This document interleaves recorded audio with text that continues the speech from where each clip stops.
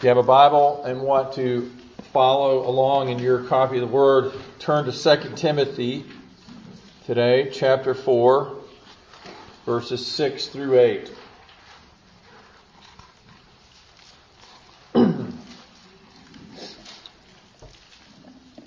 Let us hear the word of the Lord. For I am already being poured out as a drink offering, and the time of my departure is at hand. I have fought the good fight. I have finished the race. I have kept the faith. Finally, there is laid up for me the crown of righteousness, which the Lord, the righteous judge, will give to me on that day. And not to me only, but also to all who have loved His appearing. This is God's holy, inspired, and inerrant Word. Let us pray. Lord, we thank You for Your Word, and we thank You that it is powerful, as Your Word tells us, and as we ourselves have experienced. Lord, we pray that the Word of God would come in power today to our own hearts. And Lord, as You transform us by the renewal of our minds, Lord, would You use us to change the world? Lord, only because we pray that Your kingdom will come and Your church would be built. In Jesus' name, amen. Well, 2 Timothy, as you know, is Paul's last epistle that he wrote, and it's an aged apostle's final instructions to a young minister. And in the first 5 verses of chapter 4, Paul had charged Timothy before the Lord, a solemn charge, and he urged him to be ready in season and out of season to do one thing: to preach, to proclaim, to herald the Word of God. And one reason for that call to this firm and faithful preaching of the Word was, he said, because there's a time coming when men will not want to hear sound doctrine. And they'll not listen to you, Timothy. They'll gather teachers to themselves that will satisfy their itching ears. So Timothy had to preach with an urgency, which is true, I think, in our own culture today, that less and less are people willing to listen to the Word of God. And so we must preach with urgency and zeal while people are receptive. But now Paul gives Timothy another reason why he must recommit himself to faithful preaching of the Word. Because Paul's life as an apostle was growing to a close. And Timothy was going to have to take up the mantle of leadership as God's servant in the church. And in giving Timothy this second reason to preach the Word, he also gives us an example of what it means and how it is that a true believer finishes well. Finishing well. If you have put your faith in Jesus Christ as Lord and Savior, you've repented of your sins and you surrendered your soul to Him and received Him, you have made a good start. That's the best start. It's a new start. It's a new beginning. And yet, it's only the beginning. Not everyone who begins well ends up finishing well. That's why we have commands like Hebrews 12 that I read earlier, that we ought to run with endurance the race that is set before us. It's not how well you start. It's how it is that, but it's also how well you finish the race. And so how do we do that? Well, Hebrews goes on to tell us how we endure by looking unto Jesus, the author and finisher of our faith. And so Paul ran the race. He endured the end to the end by looking to Jesus. The same is true for us. And if we're going to finish well, it's only by looking to Jesus and to His Word, who will enable us not only to begin, but strengthen us to finish. So as we think of finishing well, there are 3 things we learn from Paul in this passage. That as we look to Christ, first of all, you and I need to offer our lives as living sacrifices unto God. Verse 6, Paul says, I'm already being poured out as a drink offering, The time of my departure is at hand. So he paints his life, pictures his life as a sacrificial offering to God. In this case, a specific type of sacrifice, the drink offering. This was commanded by God under the Old Testament in the ceremonial law. In the book of Numbers, you can read about it. And the drink offering was to be offered along with a burnt offering. It was the last thing that was done in the ceremony, and that was poured out either on the altar or beside the altar.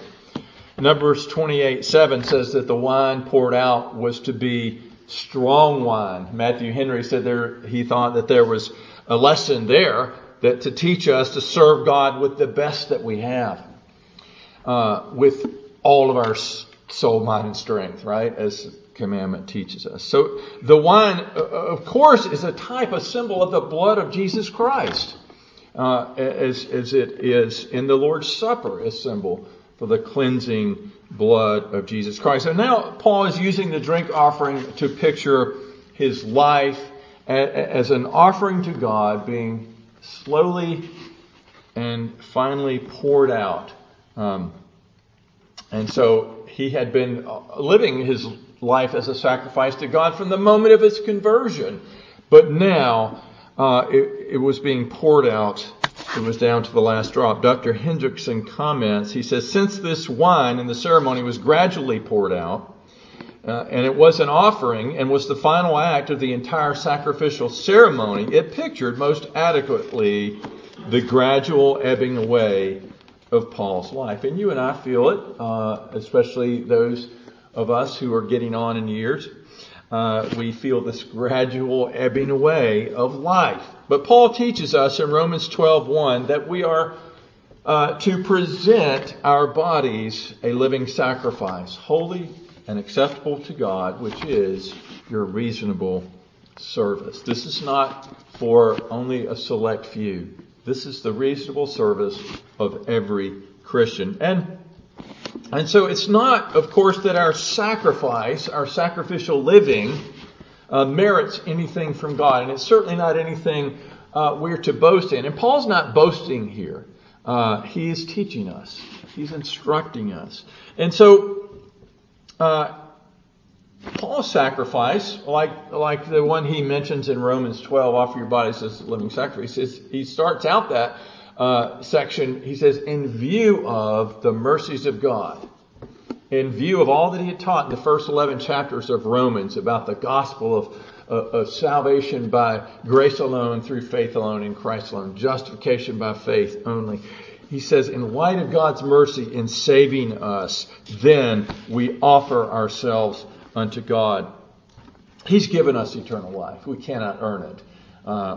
Nothing we can do to earn it. So what do? We live a life of thankfulness and gratitude, cheerfully offering ourselves in service to God. If you're not cheerfully offering yourself in service to God, then you haven't appreciated what God has done for you in salvation.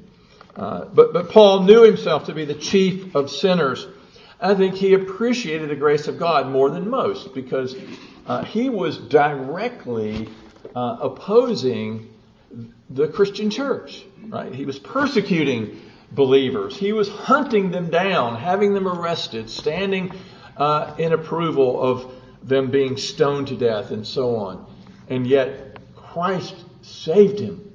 He never got over that. And so he was more zealous for Christ because he was more grateful to Christ. Now, the sacrifice a person makes in living for Christ is an expression of their love for Christ. You will sacrifice for what you love or who you love. And so Jesus said this. He said, those who are forgiven much love much. And therefore sacrifice much. And so if we're going to live a sacrificial or fruitful life for our God, we need to renew our appreciation, meditating on the cross, the blood that was shed and poured out on the cross. The ultimate pouring out of an offering to God was the blood shed on the cross. That's what enables us to do anything that resembles a sacrifice. Our sacrifice, of course, is one of thanksgiving, not of, again, atoning for anything. Christ's sacrifice, though, cleanses from all sin. Apostle Peter says that we have not been redeemed with corruptible things, but with the precious blood of Christ. Oh, precious is the flow that comes from Christ's wounds. And so is the blood of Jesus precious to you? Is it more valuable to you than anything in this world? There is nothing more valuable to the Christian than the blood that washes away our sins. If your sins aren't washed away, then what does it profit you to gain the whole world? Because you're going to lose your soul. But if the blood of Jesus does cleanse you from sin, and the Bible says that it cleanses us from all sin, then you have nothing but glory and goodness to look forward to in eternity. And so, to the degree that we love God, love Jesus, and are appreciative of the sacrifice that He made and poured out, that we will then pour out our own lives as an offering to God. That's what Paul did. That's what motivated him. Now, Paul said, the time of my departure is at hand. Well, that's an interesting way to describe death, isn't it? It's just a departure.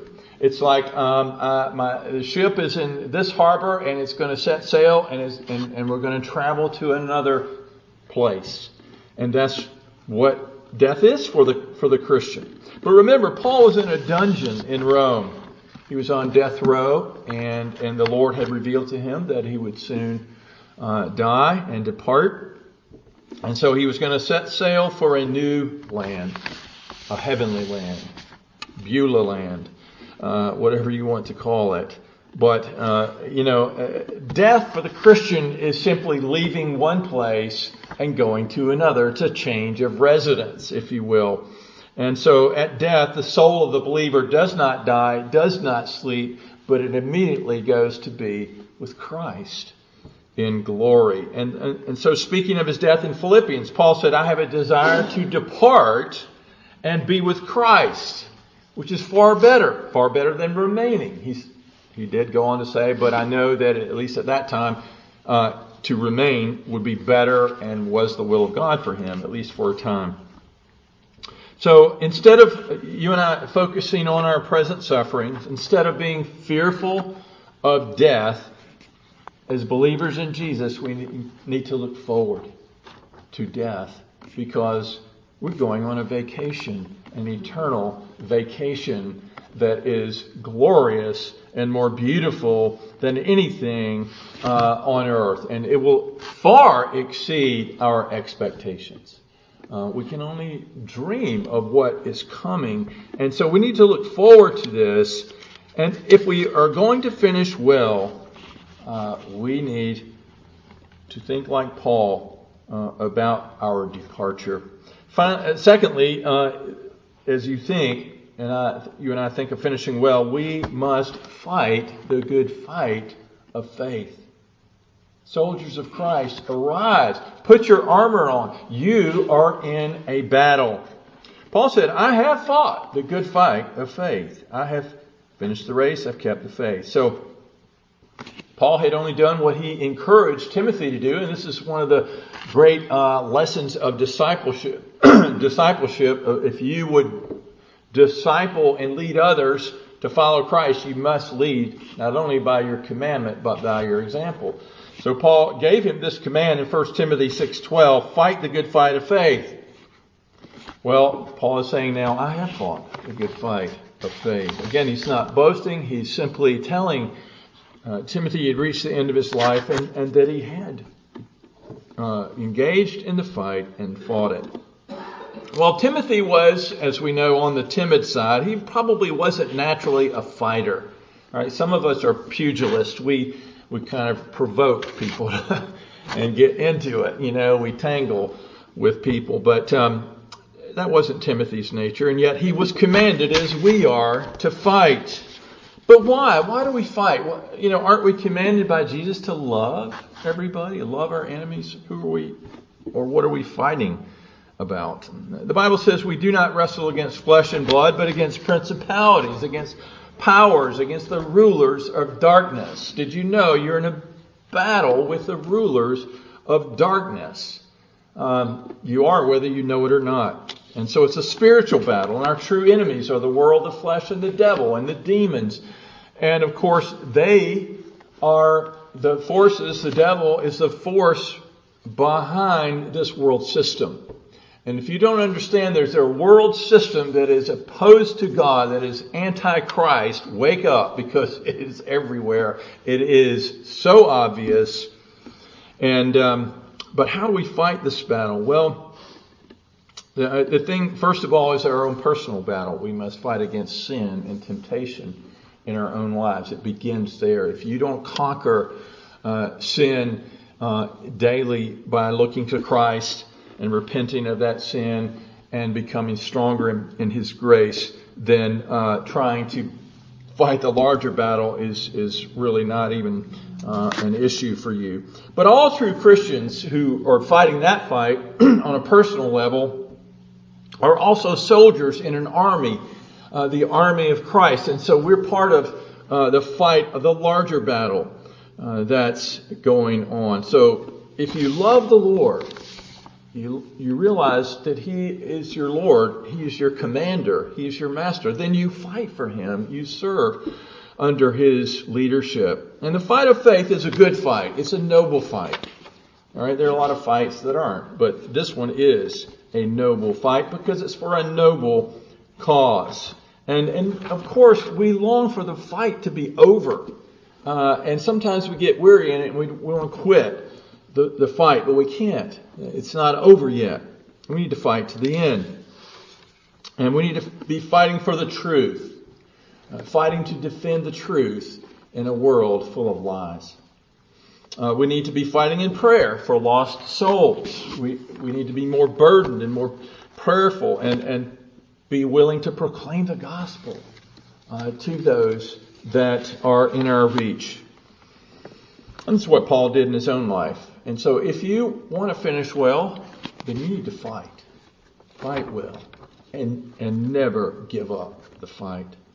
Paul said, I've finished the race. Again, another metaphor here in the Christian life is a race, but it's a marathon. It's not a sprint.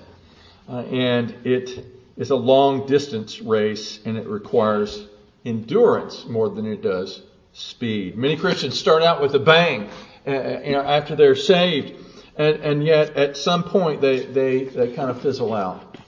And we see some people who once seemed to be on fire for the Lord, and now they're not following Him at all.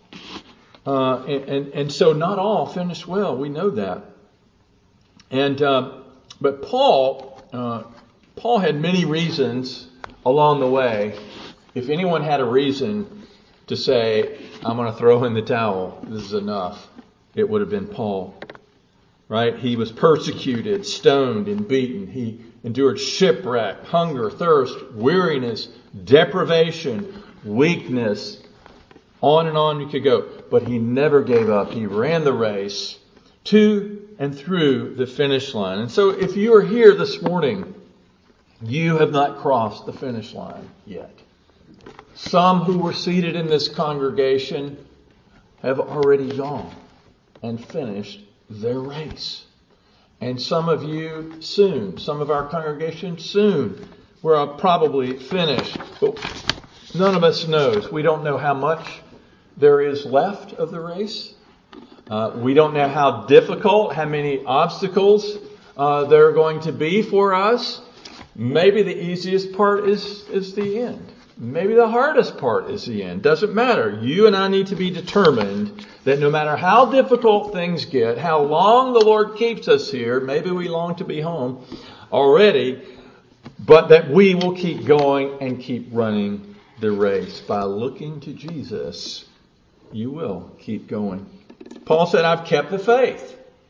The third thing he says in this verse, what did he mean by that? Well, he certainly didn't mean I've been perfect. I've kept it perfectly. But because he knew himself to be the chief of sinners. But it means on the whole, I've been faithful to Christ. I've not compromised the gospel. I've given you the truth. I've stayed true to the Lord. And I've preached it purely and faithfully in spite of all the opposition that I have faced. You know, the pressures of this world are strong.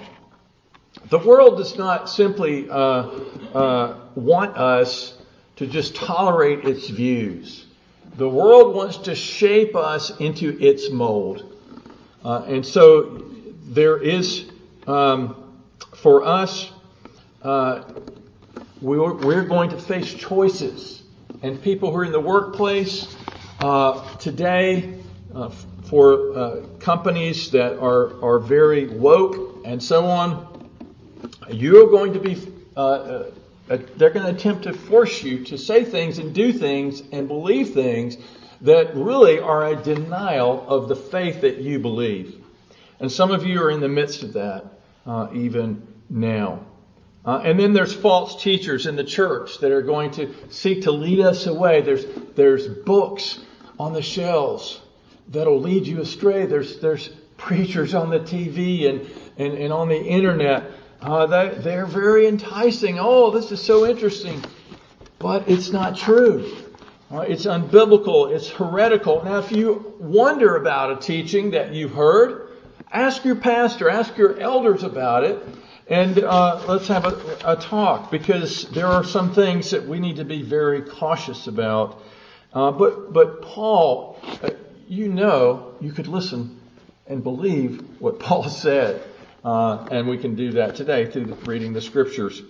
And so, in order to keep the faith, you and I must continually grow in the faith. And we grow in the faith not by turning to fads and the most interesting and the coolest and the hippest and the most fantastical stuff out there. No, we do so by growing in the grace and knowledge of Jesus Christ and in the foundational doctrines of the Bible, the things that are tried and true, the things that are the central heart of the message of the Bible. These are the things that we need to learn, and learn them better and better as we go along. If you're not growing in the grace and in the knowledge of Jesus and the sound doctrine of His Word, then you're getting weaker in the faith. And unless things change, when you reach the end, you will not be able to say with Paul, I've kept the faith. And so, when Paul says he's kept the faith, he means that he carefully guarded the truth about Jesus Christ, that God had entrusted to him. God's entrusted to each of us His Word. And so, let us keep that word. And Paul also refuted the doctrinal errors that were around in his day. As a good pastor, he did that. I like what Pastor Stephen Cole says about this. He says, you can't keep a faith that you are unclear about. To be able to look back on your life and echo Paul's words, I've kept the faith, you need to be clear on the essentials of that faith. It's just as much under attack in our day as it was in Paul's. Maybe more so. So sink down some roots in sound doctrine. Know what you believe so that you're not tossed around by the winds of false doctrine. Then you'll finish well. Last point this morning is, if you want to finish well in the Christian life, you and I need to keep our focus on the future return of our Lord Jesus Christ. As Christians, we're sacrificing, we're fighting, we're running, we're suffering. We need to know that what we're doing is not a waste. That there is a reward for our service. We need to know there's a prize, a heavenly reward, a crown awaiting us on that final day. And this is what Paul says in verse 8. Finally, there's laid up for me the crown of righteousness, which the Lord, the righteous judge, will give to me on that day. The true servant of Christ does not do as the world does and always ask, what's in it for me? Right? The true servant of Christ says, what will bring glory to God? What will bless others and point them to Christ? And yet, Christ has promised, God has promised to us, who follow Him, who serve Him in this world, that there is a reward. There is a reward in this world to come. As Paul said in 1 Corinthians, that those who abound in the work of the Lord, you need to know that it will not be in vain on that last day. And so Paul didn't ask what's in it for me, but the Lord revealed to him that there was something in it for him, a crown of righteousness laid up for him in heaven. Some Christians have been critical of the idea of rewards. We talked about this a few weeks back. But I like what John Calvin says. He points out that the hope of reward is vital as motivation for our service to Christ. He even said this. He said, unquestionably, if the hope of reward is taken away and extinguished, vitality in running will not merely grow cold, but will be altogether destroyed. So what did Paul mean by the crown of righteousness? Well, it's hard to really know. It's just special rewards given to believers for their service, or is this just the general reward of eternal righteousness that all believers get who know Christ? Well, it would seem he's referring to a special and unique reward for those individuals who have given themselves to serve the Lord well, to one degree or another. And so, that the crown in those days was a laurel wreath. It wasn't a crown of gold or anything. It was simply a symbol of victory, and it was a symbol of honor given to those who won, who won the races and contests in the games of those days. And not all received. You see, not all received the crown because it was only those who won the contest and who contested according to the rules. Only those who are victorious in Christ and who fight and run according to the rules will be rewarded. The Bible teaches salvation is a gift, and yet that's not incompatible with the fact that God will reward us on the basis of our service for Him. And these rewards will differ among believers. The Bible says we must all appear before the judgment seat of Christ, that each one may receive the things done in the body according to what he has done, whether good or bad. Again, we keep in mind that we don't deserve anything from God, and even the rewards that we receive, even that crown, is a gift of grace. And so if we do anything good for God, it's because God first initiated it in us. And then He rewards it out of grace, not out of obligation. There's an ancient saying by Augustine, it's been around for about 1600 years. It says that when God rewards us, He crowns nothing but His own gifts. Right? Paul refers to the Lord here as the righteous judge. God's going to give His rewards to those who to whom they are due, and He will do so impartially as a perfect and righteous judge. Christ is coming to judge the world, and we need to meditate more on the return of Jesus Christ. The unbeliever needs to tremble, needs to fear His return. If you don't know Christ, you need to be reconciled to God by believing in Him. You need to repent of your sins and trust in Him, or else that day will be a day in which you are assigned to eternal judgment and torment. If you receive Christ, if you have received Christ, then you have something to look forward to. You can pray that prayer at the end of Revelation. Even so, come, Lord Jesus.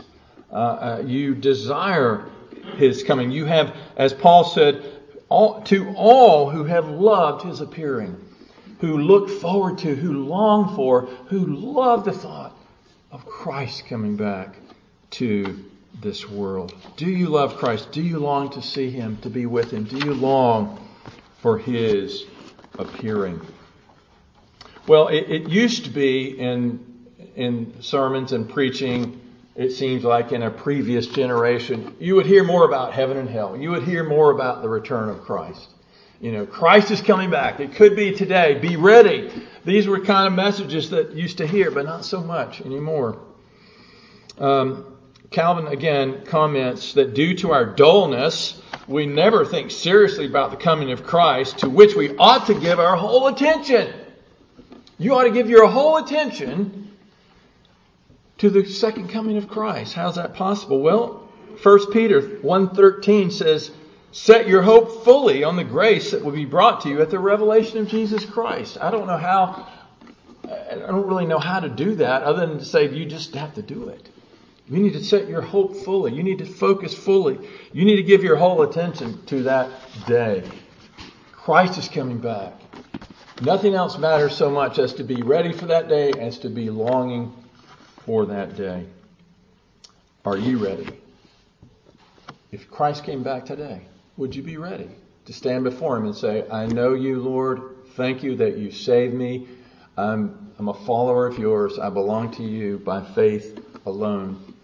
Your righteousness has been imputed to me. Your Spirit was given to me. I'm your child. It's by your grace. I know you, and I look forward to that day. Or is there some fear and trepidation? Is there some anxiety about that? Are you giving it your full attention? You should. If you want to finish well, you need to. One day the trumpet will sound for His coming. One day the skies with His glories will shine. Wonderful day, my beloved one's bringing. Glorious Savior, this Jesus is mine. Let us pray.